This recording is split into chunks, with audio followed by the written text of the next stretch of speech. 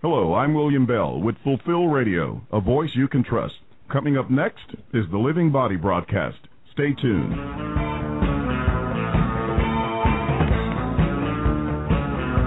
When they blew the horn and the walls came down, said, "Oh!" and the wall came down. They stood there laughing. They're not laughing anymore. Michael Sullivan is a graduate of Calvary Chapel Bible College. He has also majored in theology at the Master's College for 2 years. Mike is a co-author of a popular full preterist book, House Divided, Bridging the Gap in Reformed Eschatology, a preterist response to When Shall These Things Be? He has written several articles for preterist periodicals and websites. He is the owner of 2 preterist websites, www.treeoflifeministries.info and www.fullpreterism.com. Mike has been a full preterist for 21 years. And now, ladies and gentlemen, Fulfill Radio, a voice you can trust, presents to you the Living Body broadcast with Michael Sullivan.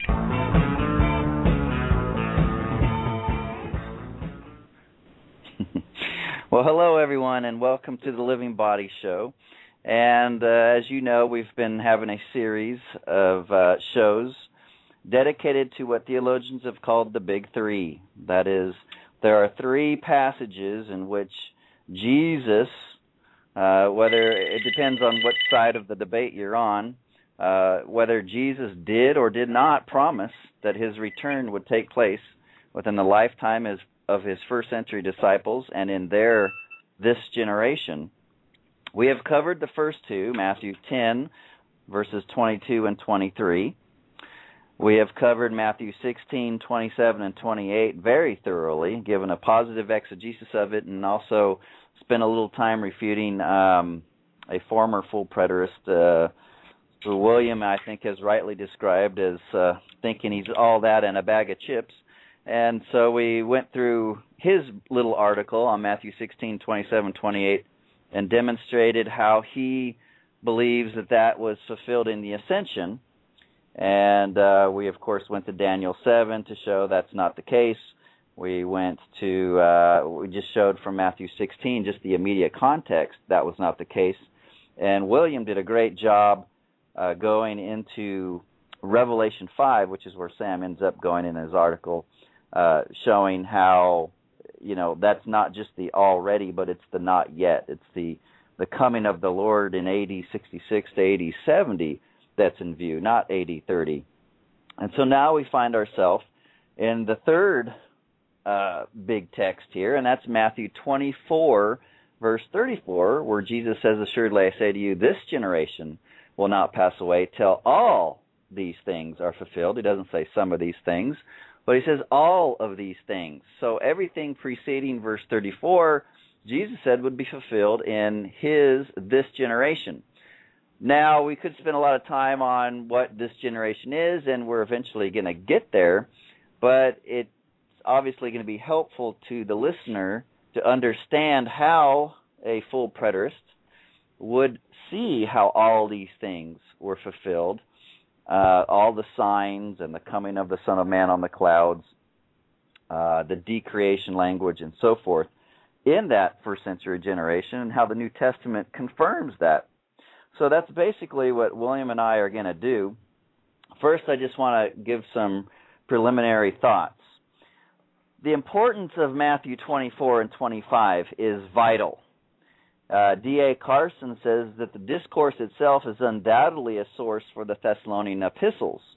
And he cites Waterman, and that's an excellent article, The Sources of Paul's Teaching on the Second Coming of Christ in 1st and 2nd Thessalonians. Waterman actually makes about 22 or 24 parallels between the Olivet Discourse and 1st and 2nd Thessalonians, and he shows without a shadow of doubt that Paul was following the Olivet Discourse in his eschatology in 1st and 2nd Thessalonians. Carson also references France and Wenham on this. He also references the book of Revelation with G.K. Beale. And that's very similar. We've discussed this before, that, Gary DeMar, who's a partial preterist, said, well, the book of Revelation is simply John's version of the Olivet Discourse. Well, we don't disagree with that, and we don't disagree with the scholars that say that. But Carson concludes, he says, we may say that Jesus himself sets the pattern for the church's eschatology. So Carson is admitting that, hey, whatever your understanding is of the Olivet Discourse is going to dictate what the rest of the New Testament church's eschatology is. That's very key. Even one of our outstanding opponents, Mr. Thomas Ice, who's a dispensationalist, says this. He says, this discourse is so significant that the way a person interprets it will impact his understanding of the rest of the prophecy passages in the Bible. So he's including your Old Testament and your New Testament. So whatever your interpretation of the Olivet Discourse is, it's going to impact how you view prophecy in the Old and New Testament. We couldn't agree more. He goes on, of course, to say, well, the full preterist, his whole argument stand or fall in the Olivet Discourse. Well, if that's the case, the opposite is true for the dispensationalist. If his understanding of the Olivet Discourse is faulty, then his understanding of the rest of the New Testament and Bible prophecy in general is faulty. We agree with that. William, I guess the best place to start is we've kind of outlined how important it is that the Olivet Discourse as it relates to the rest of the New Testament. But once we get into this question of the disciples, this is where futurists really take exception, and they try and create a problem that's not there, to insert a subject matter that's simply not in the rest of the text. Let's go ahead and read verses 1 and 2 of Matthew 24, and then we'll address this. Jesus left the temple and was walking away when his disciples came up to him to call his attention to its buildings. Do you see all these things? He asked. I tell you the truth, not one stone here will be left on another. Everyone will be thrown down. As Jesus was sitting on the Mount of Olives, the disciples came to him privately. Tell us, they said, when will this happen, and what will be the sign of your coming and the end of the age? Let's stop right there. William, when you're shooting a bow and arrow, and you're shooting an arrow, if you're off on your aim just maybe a quarter of an inch, and you let that arrow go, by the time the arrow reaches the target, it's like 4, 5, sometimes 10 feet away from the target, kind of depending on how far you're shooting it.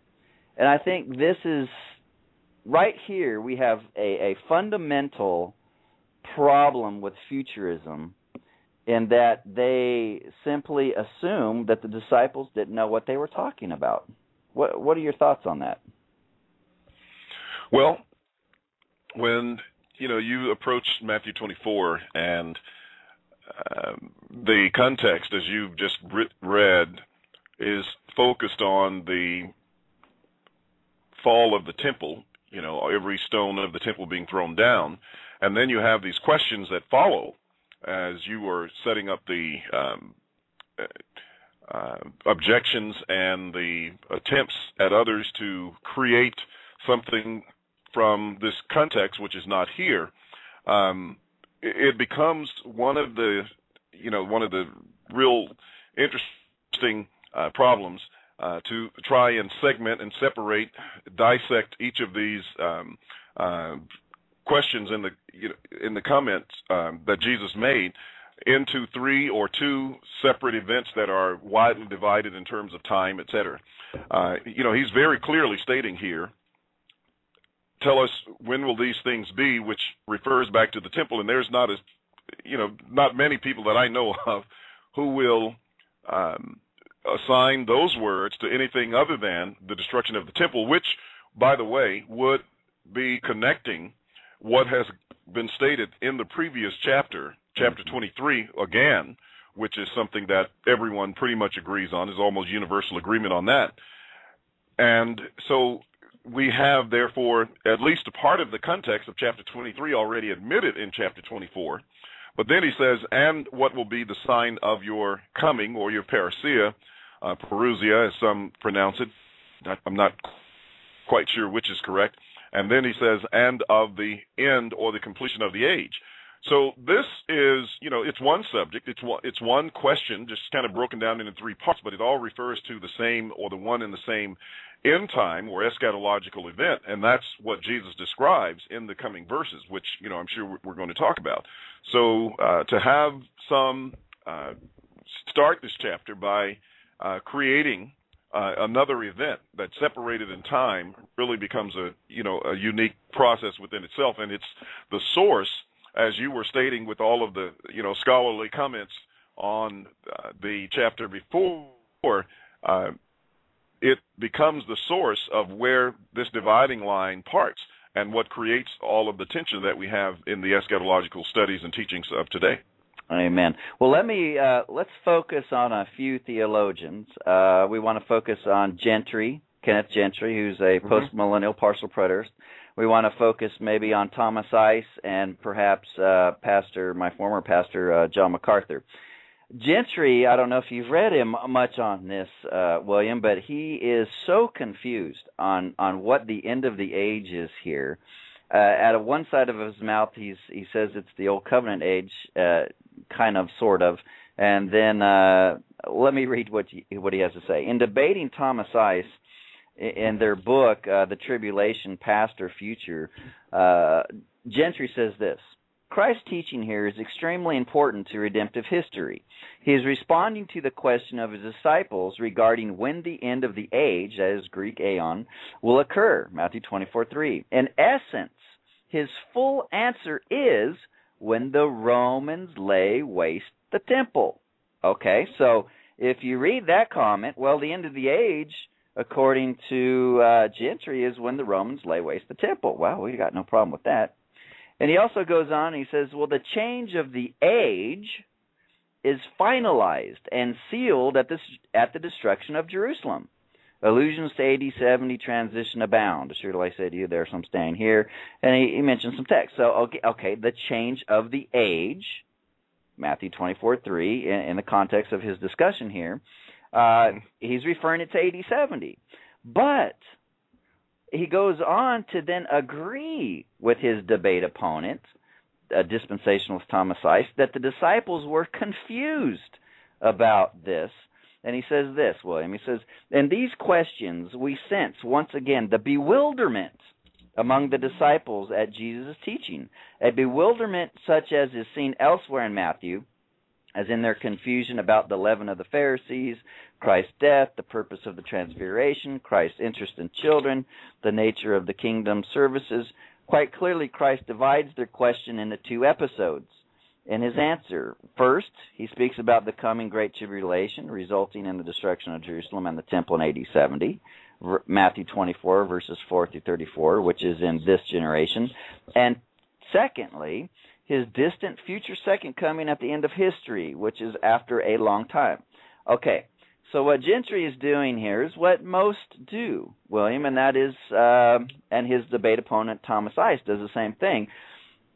He simply assumes that the disciples were confused in associating the coming of the Son of Man and the temple's destruction with the end of the age. He's confused on identifying what the end of the age is, because you read in one page, he seems to refer it to the end of the Old Covenant age. But, William, this is what I found interesting, and I did an article on this. Every example where he shows that the disciples were confused in Matthew's gospel, guess what? In those passages, it is clearly stated either by Matthew as the narrator or Jesus states clearly that they were confused, and he corrects their confusion. So, in essence, William, Gentry proves too much when he brings up these examples, because once we approach Matthew 24:3, we don't have Jesus, we don't have Matthew telling us that the disciples are confused. So Gentry digs his own grave here by bringing up these examples, and I most assuredly appreciate him doing that. And if you want to go on my website and read my article regarding that, I go through every example he does and show that. You're more than welcome to. Let me scroll down here. Thomas Ice pretty much says the same thing. He says, that is, the disciples took the destruction of Jerusalem to be completely eschatological. The questioners took for granted that all three things went together: destruction of the temple, the advent of the Son of Man, and the end of the current age. He says, while the disciples merged these three events into a single time period, Christ did not. Well, that's just him assuming that. You can't get that from the text. In fact, he says Matthew and Mark do not deal with the destruction of Jerusalem in their accounts of the Olivet Discourse. And, are you there? William? Uh-oh.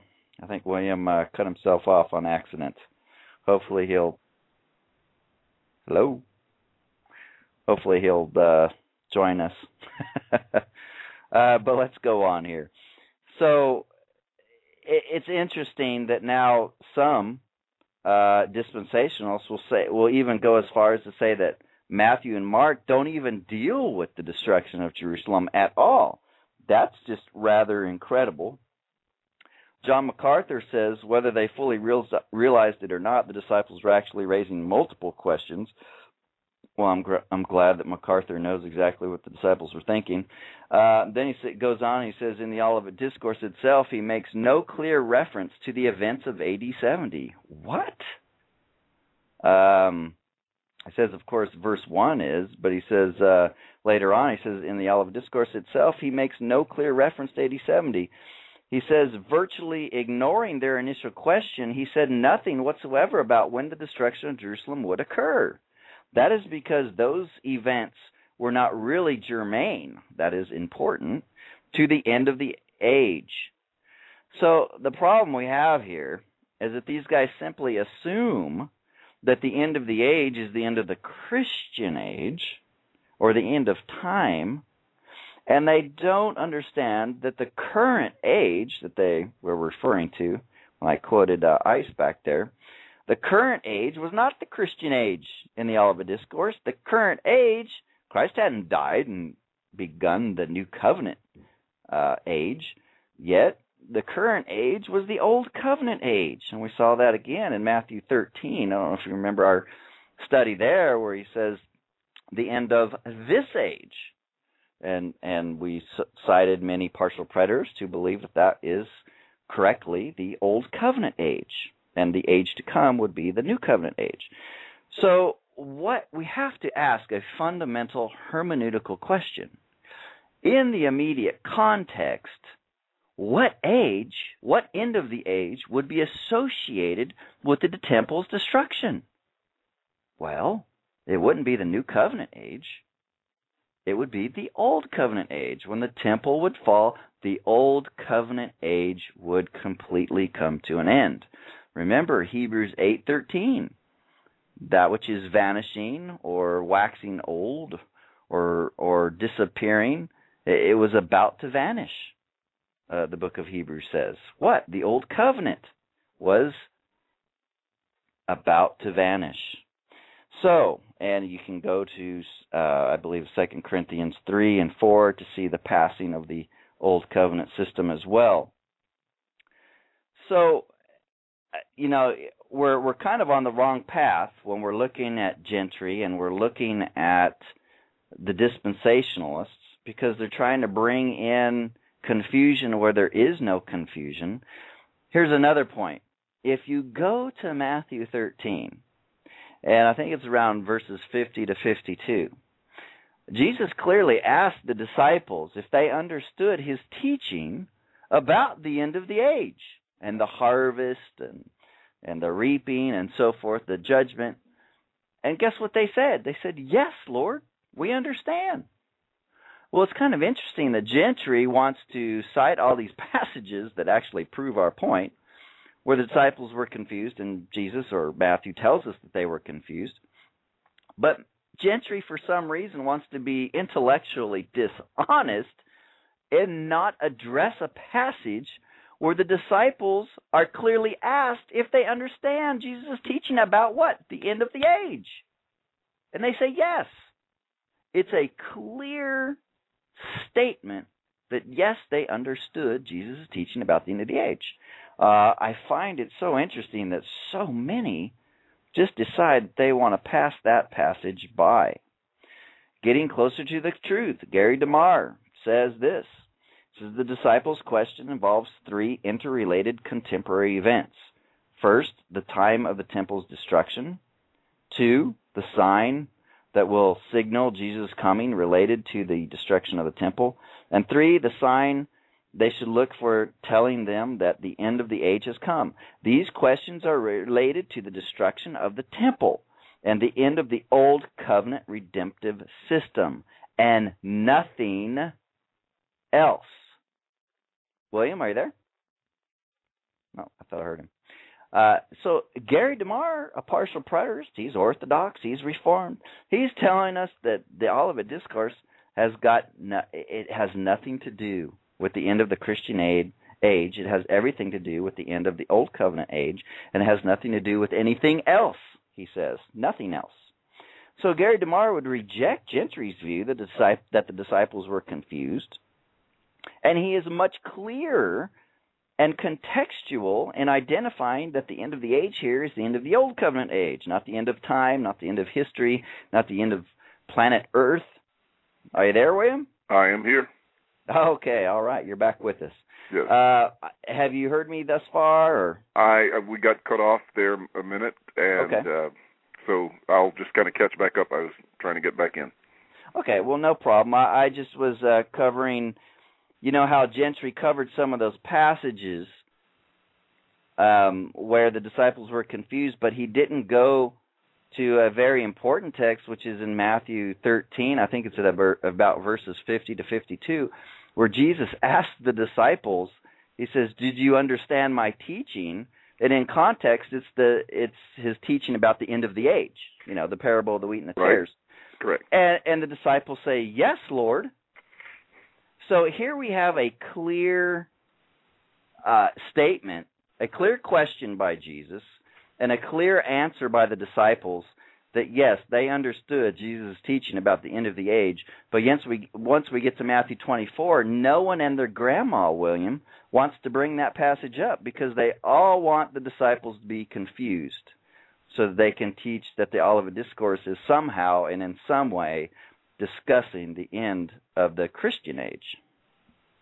Yes, that's a very excellent point, Michael, especially with the confirmation that Jesus received from the disciples when he asked them directly, as you pointed out, you know, did they understand? And, you know, this followed the fact that they had come to him and asked him when they first heard the parable of what the actual parable meant.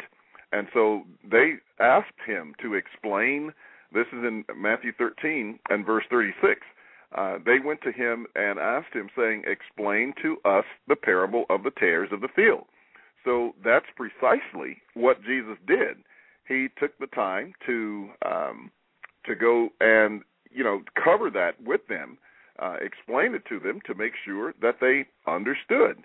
And as you say, when he asked them, you know, whether or not they did understand, they agreed that they did understand. So, you know, if they understood what he spoke about concerning the end of the age, if they understood the tares of the field, etc., and his teaching on his return and the coming of the kingdom, the correlation of that with Daniel, which is what it's all about, then no one has any authority or right to claim that he did not know or they did not know what is meant by the end of the age. So they were not confused about that. They had a clear understanding. They stated that they did, and this was after they had asked Jesus for an explanation.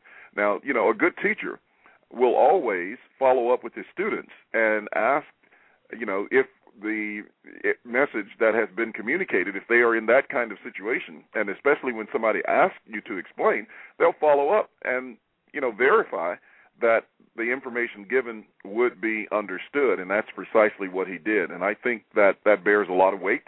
And since there is an absence of that in either of the accounts, Matthew 24, Mark 13, and Luke 21, we should be pretty confident that they did quite well understand what Jesus talked about. Yeah, and then while you were gone, the third person I quoted was Gary DeMar, who's a partial preterist, and I pointed out how it is orthodox, it is reformed, it is scholarly to say this, and he writes, these questions are related to the destruction of the temple and the end of the Old Covenant redemptive system and nothing else. And nothing else, he says. So DeMar would reject Gentry's view the disciples were confused. He would reject his confusion over what the end of the age is. He clearly says it's the end of the Old Covenant age. And DeMar would also reject MacArthur and the other views that say AD 70 was only a preview or a type of another judgment to come. And I know Don Preston and yourself have kind of gone hard after Joel McDermott on this issue because, when he's caught in a sticky situation, he wants to say, like, 2 Peter 3 is AD 70, but its ultimate fulfillment is something future. And he does that with some key passages in Revelation 20 as well. But, William, when they get into the Olivet Discourse and they're debating dispensationalists, they would come alongside here and well, they just clearly state that the Olivet Discourse is it's about nothing else other than the Old Covenant redemptive system, and they refute the dispensationalist thinking that the AD 70 was just a type of another fulfillment. But then when they debate us, boy, they give those AD 70 fulfillments multiple fulfillments, don't they? Oh yes, Michael, that is one of the most amazing things that I see occurring with the partial preterists and those who have taken very clear positions on the fulfillment of these passages when they are speaking with dispensationalists. Of course, we know there's some contradictions with the things that Ken Gentry did in the debate with Tommy Ice. But at the same time, when they're, as you say, defending partial preterism against dispensationalism, they're very clear that these things don't have a dual fulfillment, and they certainly don't have multiple fulfillments. But when they are talking to us in looking at everything being fulfilled, then they find some fulfillments that they couldn't find in the discussions with the dispensationalists. So this becomes a very remarkable hermeneutic that they espouse when they are speaking with those of us who are full preterists and who hold to covenant eschatology. And that is the only way that they can respond in a way that appears to make them sound, intelligent or have some plausibility in their arguments is to opt for the dual fulfillment role. And then, that opens the door. Once you open the door to a dual fulfillment, where does it ever stop? How can it stop? And whose hermeneutic determines whether it stops?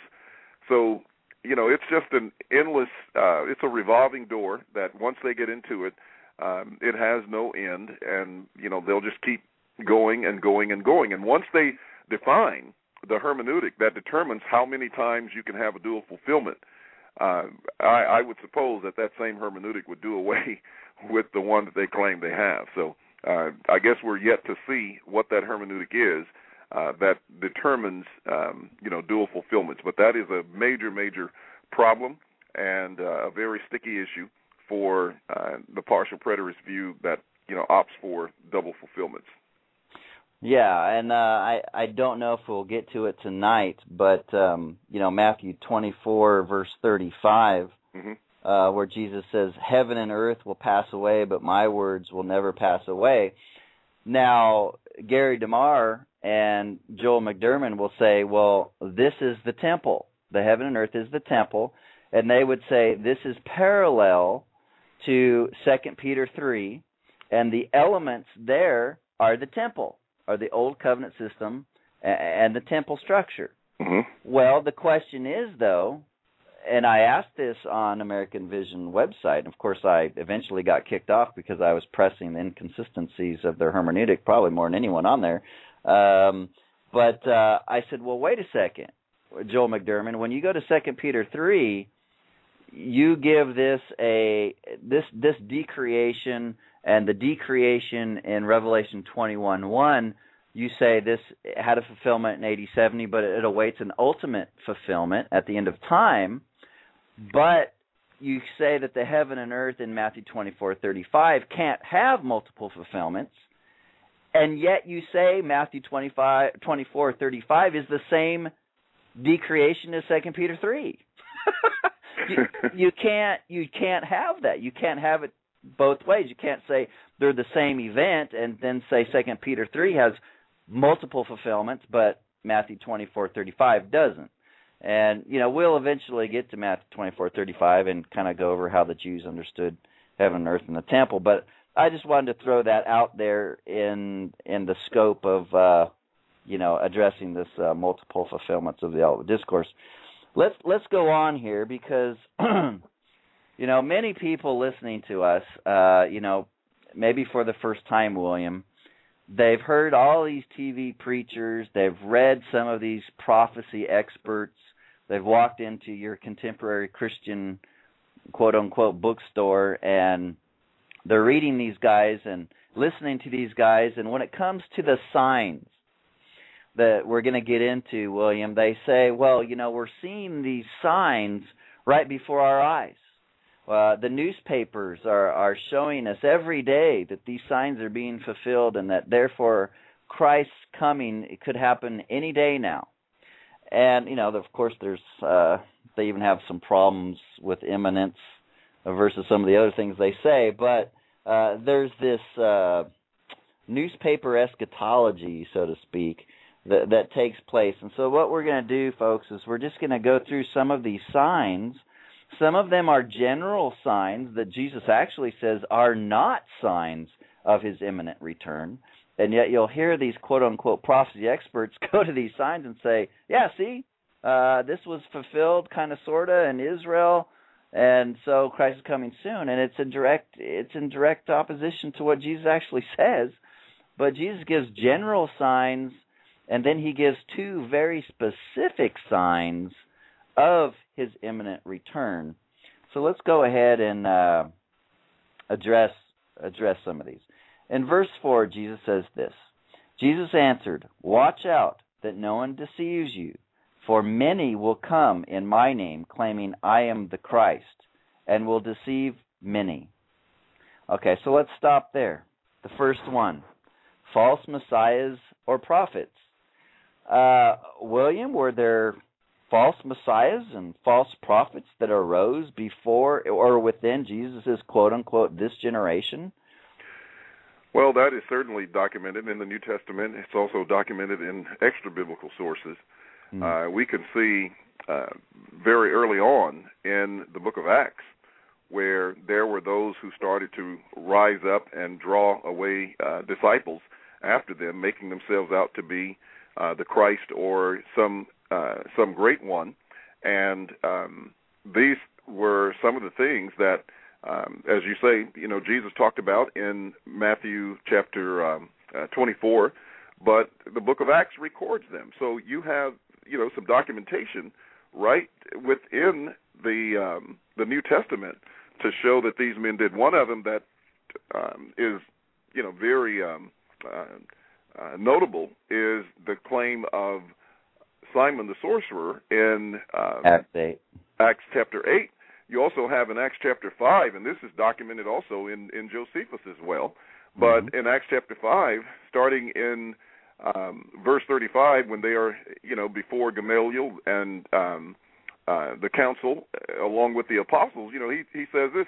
He says, men of Israel, take heed to yourselves what you intend to do regarding these men. For some time ago, Theudas rose up claiming to be somebody. A number of men, about 400, joined him. He was slain, and all who obeyed him were scattered and came to nothing. And after this man, Judas of Galilee rose up in the days of the census and drew away many people after him. He also perished, and all who obeyed him were dispersed. And so here are two examples, along with the one in Acts chapter 8. And, of course, the epistles all record that there were, false teachers. 2 Peter chapter 2, there were false teachers among the people, even as there should be false teachers among you. And throughout the New Testament, 2 Timothy 4 and 1 through 5, et cetera, they document very well that there would be false teachers during that first century generation. And so Jesus' words come to pass literally and have inspired documentation.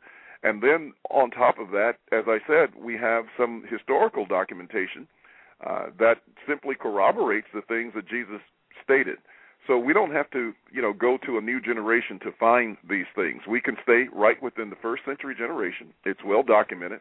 And those who comment on Matthew 24 always bring up these events as documentation of the false prophets that would arise prior to the fulfillment of those things. And you mentioned, secular sources, secondary historical sources outside of Scripture. And, of course, Josephus would be perfect. He says, of so great a multitude, not one escaped. The destruction was caused by a false prophet, who had on that day proclaimed to those remaining in the city that God commanded them to go up to the temple there to receive the signs of their deliverance. There were at that time many prophets suborned by the tyrants to delude the people by bidding them to wait for help from God, in order that there might be less desertion, and that those who were above fear and control might be encouraged by hope. Under calamities, man readily yields to persuasion, but when the deceiver pictures to him deliverance from pressing evils, then the sufferer who is wholly influenced by hope. Thus it was that the impostors and pretended messengers of heaven at that time beguiled the wretched people. And, of course, he's talking about AD 70. So, William's done a good job. I was looking at the text. He's already gone to the New Testament text. There's historical evidence for this. So it's why, if there's fulfillment in Scripture and we have the historical evidence, why do we want to reject that and say, at the very least, say, oh, well, there, you give some lip service and say, yeah, well, that was one fulfillment, but there's going to be another fulfillment. Well, the text doesn't say that. Why add to Scripture? Don't go beyond what is written, folks. Let's just stick with Scripture. Jesus also mentions another sign, William. He talks about wars and rumors of wars. Let me go ahead and read that. Let's see here. He says in verse 6, you will hear of wars and rumors of wars, but see to it that you are not alarmed. Such things must happen, but the end is still to come. Well, what end is he talking about? In context, the only end that's been brought up is the end of the age. So Jesus is talking about, in the context of 8 events leading up to AD 70, of an end. And he's talking about there would be wars and rumors of wars. And William, is Jesus talking about the arms race? Is he talking about nuclear developments that's taking place in the Middle East here? Well, that's you mentioned newspaper exegesis a moment ago, and that's a term that appropriately describes much of what is passed on as Bible prophecy today. In other words, it just depends on what the newspapers say and what the reporters say in the news regarding these events. But, what is very clear is the fact that Jesus is describing, as you say, a time called the time of the end. There was but one time of the end, and particularly, which we'll get to somewhat later in the text, but we have mentioned in the previous passages when we were discussing Matthew 16, 27 and 28, and Matthew 13, when we made references back to Daniel, that this was a time that would be within the nation of Israel, the covenant nation of Israel, and that is another big point that needs to be covered, or it needs to be at least mentioned, because we're not just talking about what is today called the state of Israel, this modern state of Israel, which just came into being back in 1948. What we're talking about is the covenant people of God that started with Moses, who are, according to Moses in Deuteronomy 32, are at their terminal point in Matthew 24. Jesus talks about that. The apostles talk about it. The epistles describe it. This is the end that they are referencing. This is the time of which there would be no other to... Hey, William? Yes. William? Yes. You're breaking up just a little bit. I'm not sure if it's something you can fix real quick. Okay.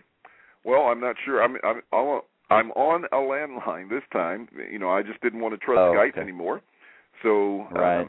I'm not sure what's causing... That's okay. I can hear you now pretty well. So. Okay. So at any rate, that's, basically what I wanted to say. So I hope that, much of that was at least clear enough for others to grasp.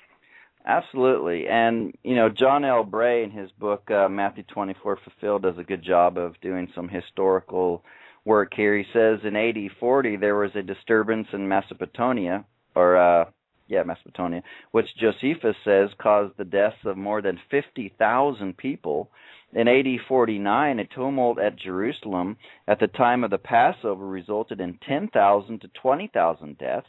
At Caesarea, contentions between Jewish people and other inhabitants resulted in over 20,000 Jews being killed. As Jews moved elsewhere, over 20,000 were destroyed by Syrians. At another place, over 13,000 Jews were killed. Thousands were killed in other places. At Alexandria, 50,000 were killed. At Damascus, 10,000 were killed in an hour's time. He goes on, the Annals of Tacitus, covering the period from AD 14 to the death of Nero in AD 68, describes the tumult of the period with phrases such as disturbances in Germany, commotions in Africa, commotions in Thrace, insurrections in Gaul, intrigues among the Parthians, the War of Britain, and the war in Armenia. Wars were fought from one end of the empire to the other. With this description, we can see further fulfillment, for nation will rise against nation and kingdom against kingdom. So, Jesus is not discussing modern-day Israel and the nations of the globe. He's discussing the nations that they knew of, the known world that they knew of, and, he's not talking about Russia, he's not talking about China, Iraq, and what's going on today. So I know for some that's not that exciting.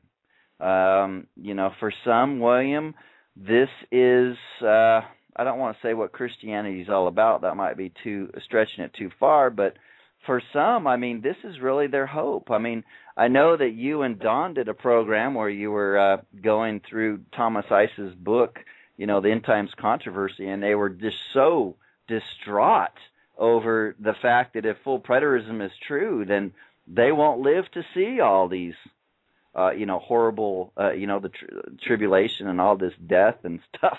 And for some people, this is really big stuff. And if you take that away, they just they almost seem to fall apart. But we're supposed to have our hope in Christ, in things which cannot be seen. Well, that's true. The documentation that you gave from John Bray's book is just really, really powerful. And it's so well known. Any especially scholars are quite familiar with that, and those who are well read in scriptures and in that first century history know this to be a fact. So it's not something that a person has to do and just huge amount of digging and scraping around to find. This is, pretty common knowledge for those who are familiar with prophetic teachings and eschatological teachings, and especially the things that surrounded the destruction of Jerusalem as recorded in, Josephus and other first-century historians. So, the documentation is there. The evidence is there. And I would say that some of the news media who report on these events that are happening around the world would probably even be aware of the kind of documentation that comes out of the first century. But we can't fault them with reporting the news. The problem becomes when we have these, quote, prophetic teachers who start to interpret the news as the fulfillment of Bible prophecy. So they have, prophecy news updates, et cetera, and the moment, a bomb is dropped somewhere or, some civil outbreak takes place, anything that happens, within Israel, particularly, it becomes the center of attention and it becomes an eschatological sign. So this is something that people need to be, aware of and to help them to understand how those things are totally unrelated to the scriptures in terms of time of fulfillment. Well, it's funny you mentioned because it was right on the tip of my tongue. I, of course, attended Chuck Smith's church, Calvary Chapel, Costa Mesa, in Southern California, and ended up going to Calvary Chapel Bible College and graduating. But when I was there, many people would ask me, William, and others, what is the success of Calvary Chapel? Why are they so successful? Why is Chuck Smith so successful? Well, there was a few reasons. One, he let in anybody in the church. There was no dress requirement, and so that brought in a lot of people, and I didn't see any problem with that. There was contemporary worship. That was a part of the growth. But, William, I would have to say one of the main reasons that church exploded growth-wise was what you called the prophecy updates. Every New Year's, Chuck Smith, the place would be packed. The overflow room would be packed. People on the radio, TV, would all tune in to listen to Chuck Smith's prophecy update.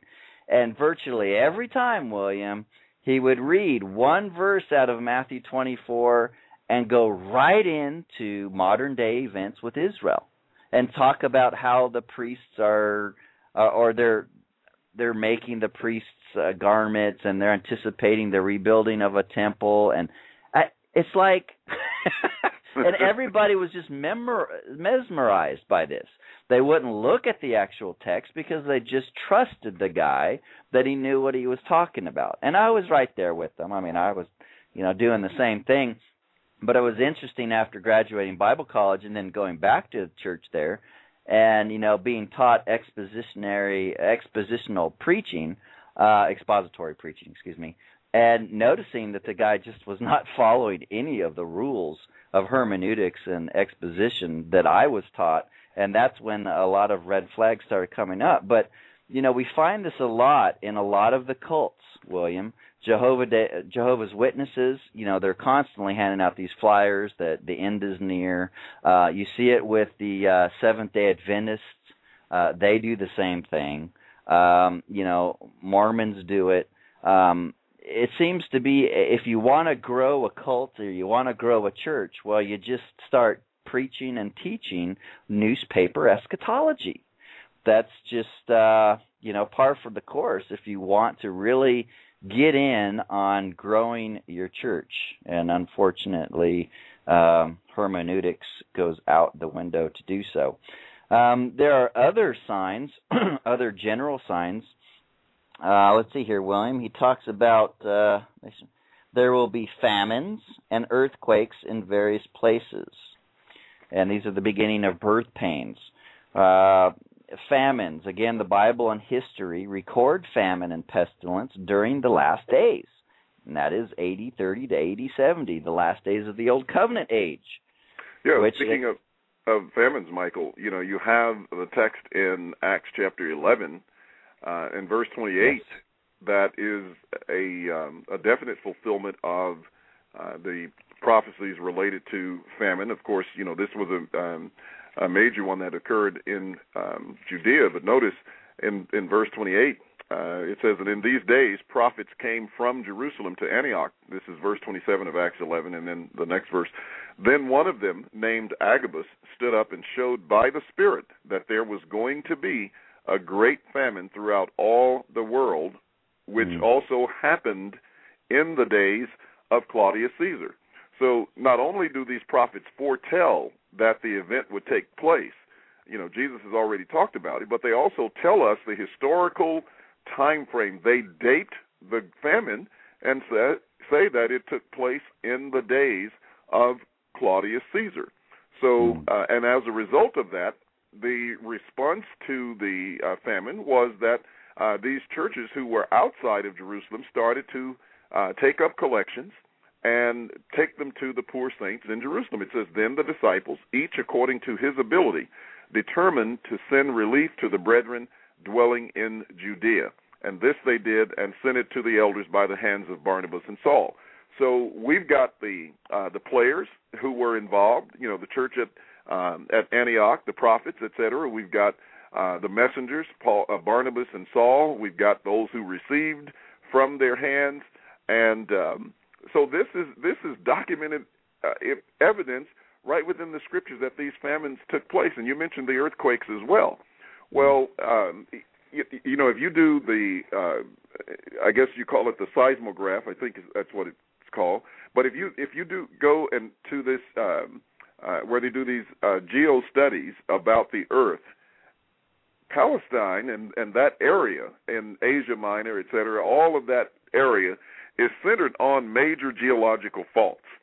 So it is common for earthquakes to occur within that area. And, of course, they've got documented earthquakes that happen during that time. As a matter of fact, it's, I think in Philip Schaff's history, one of the areas that he documents is the earthquake that happened in, I believe it's Colossae and Laodicea, and Hierapolis, I think, was the other city. Laodicea was rebuilt because they were so wealthy, So again, here is this documentation coming out of the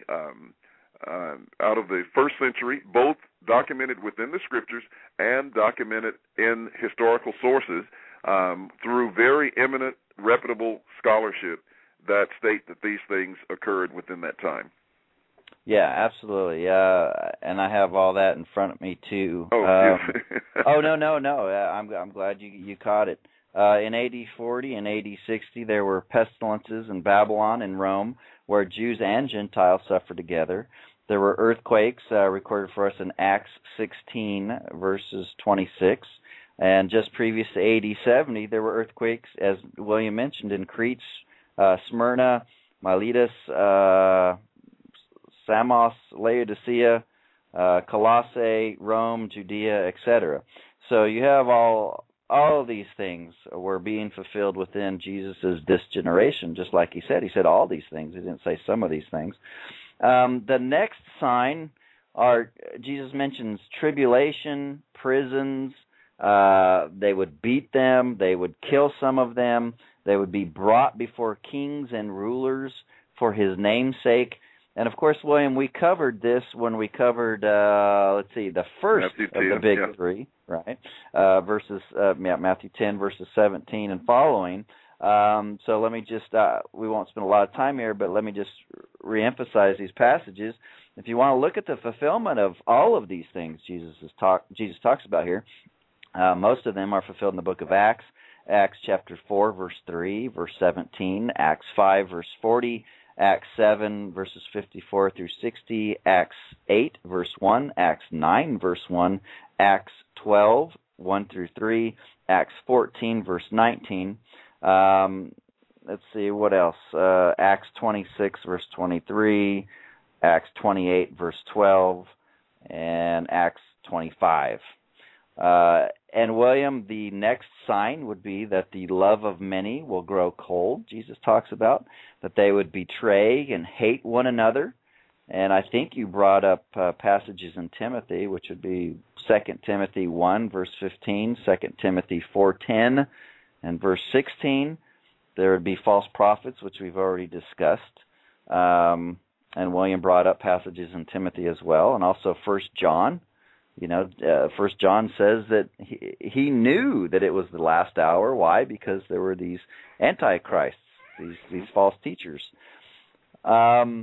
But now we get into, William, what I would call two specific signs. Now, some of these signs were, as Jesus said, but the end was not yet, right? That these were kind of general signs that were leading up to the end of the age, but not necessarily, pointing to the direct imminence of it. And yet, we have two signs now that really Jesus does identify as, once you see these two signs, you can really know that the end is near. And the first of these are in verse, of course, 14, where Jesus, let's see, I'll flip the page here. He says, "In this gospel of the kingdom will be preached in the whole world as a testimony to all nations, and then the end will come." Well, the end of what? The end of the age. Now, I don't understand, William, why Gentry would be flip-flopping back and forth on what the end of the age is early on in Matthew 24 with the disciples' question, when Jesus goes on and he talks about the end. Well, what would the end be other than the end of the age? So Jesus is telling us that when the Great Commission is fulfilled, that is when the end of the age that the disciples asked about would be fulfilled. And, of course, Gentry would take this passage as fulfilled by AD 70. And, I think, William, and probably your experience as well, when you're going over these signs and you're showing the first century fulfillment of it, you can kind of see the futurists just kind of light up when we get to the Great Commission. Because then it's just like, aha, I got you. There's no way you can prove that the gospel was preached globally by AD 70. It's impossible. And, boy, they really think that they have you. And so I'm going to give you the honor of how are we to understand the word world and all nations here? Well, that's a very good point, and, it is a text that comes up, quite a bit. But as you delve into the text and take a look at it, you can see very clearly what Jesus meant in the context. I'd like to maybe begin by citing a text from Luke chapter 2 to give, an idea of what they meant by world in their day and time, and when they, especially when this text was written. In Luke chapter 2, he says, "And it came to pass," this is verse 1, "it came to pass in those days that a decree went out from Caesar Augustus that all the world should be registered. This census first took place while Quirinius was governing Syria, so all went to be registered, everyone in his own city." Now, here was a case where all the world, which is simply meant in that context, those who were under the jurisdiction of the Roman Empire. And so he says all the world would be taxed. Now, that's one use of this term, inhabited earth.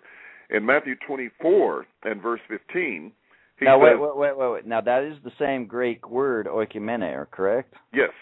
Okay, that's important to point out. Go ahead. Yes, that is the same term, oikumene.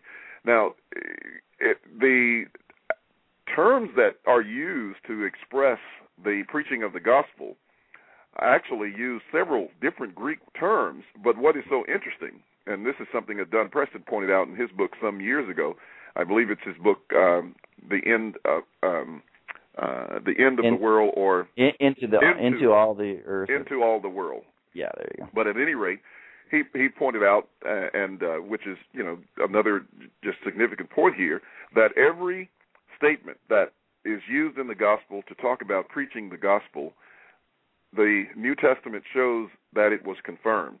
So let's just kind of walk through those. We may not have time to cover them all, so let's do it very quickly. Okay. And we can pick up on this maybe in another broadcast because our time is getting away here. But he says this gospel must be preached as a witness to all the nations in all the inhabitable earth, and then shall the end come. Well, you have, number one, it was to be done before that generation passed. Number two, you have Romans 10 and verse 18, which talks about the gospel having gone throughout all the world. And it uses the term inhabitable earth, but it also uses the term cosmos there, which is the term that's used in Mark 16, 15, and 16. And then you have the gospel going to all the creation, Mark 16, 16, as well as or 16, 15, and 16, as well as Colossians 1:23.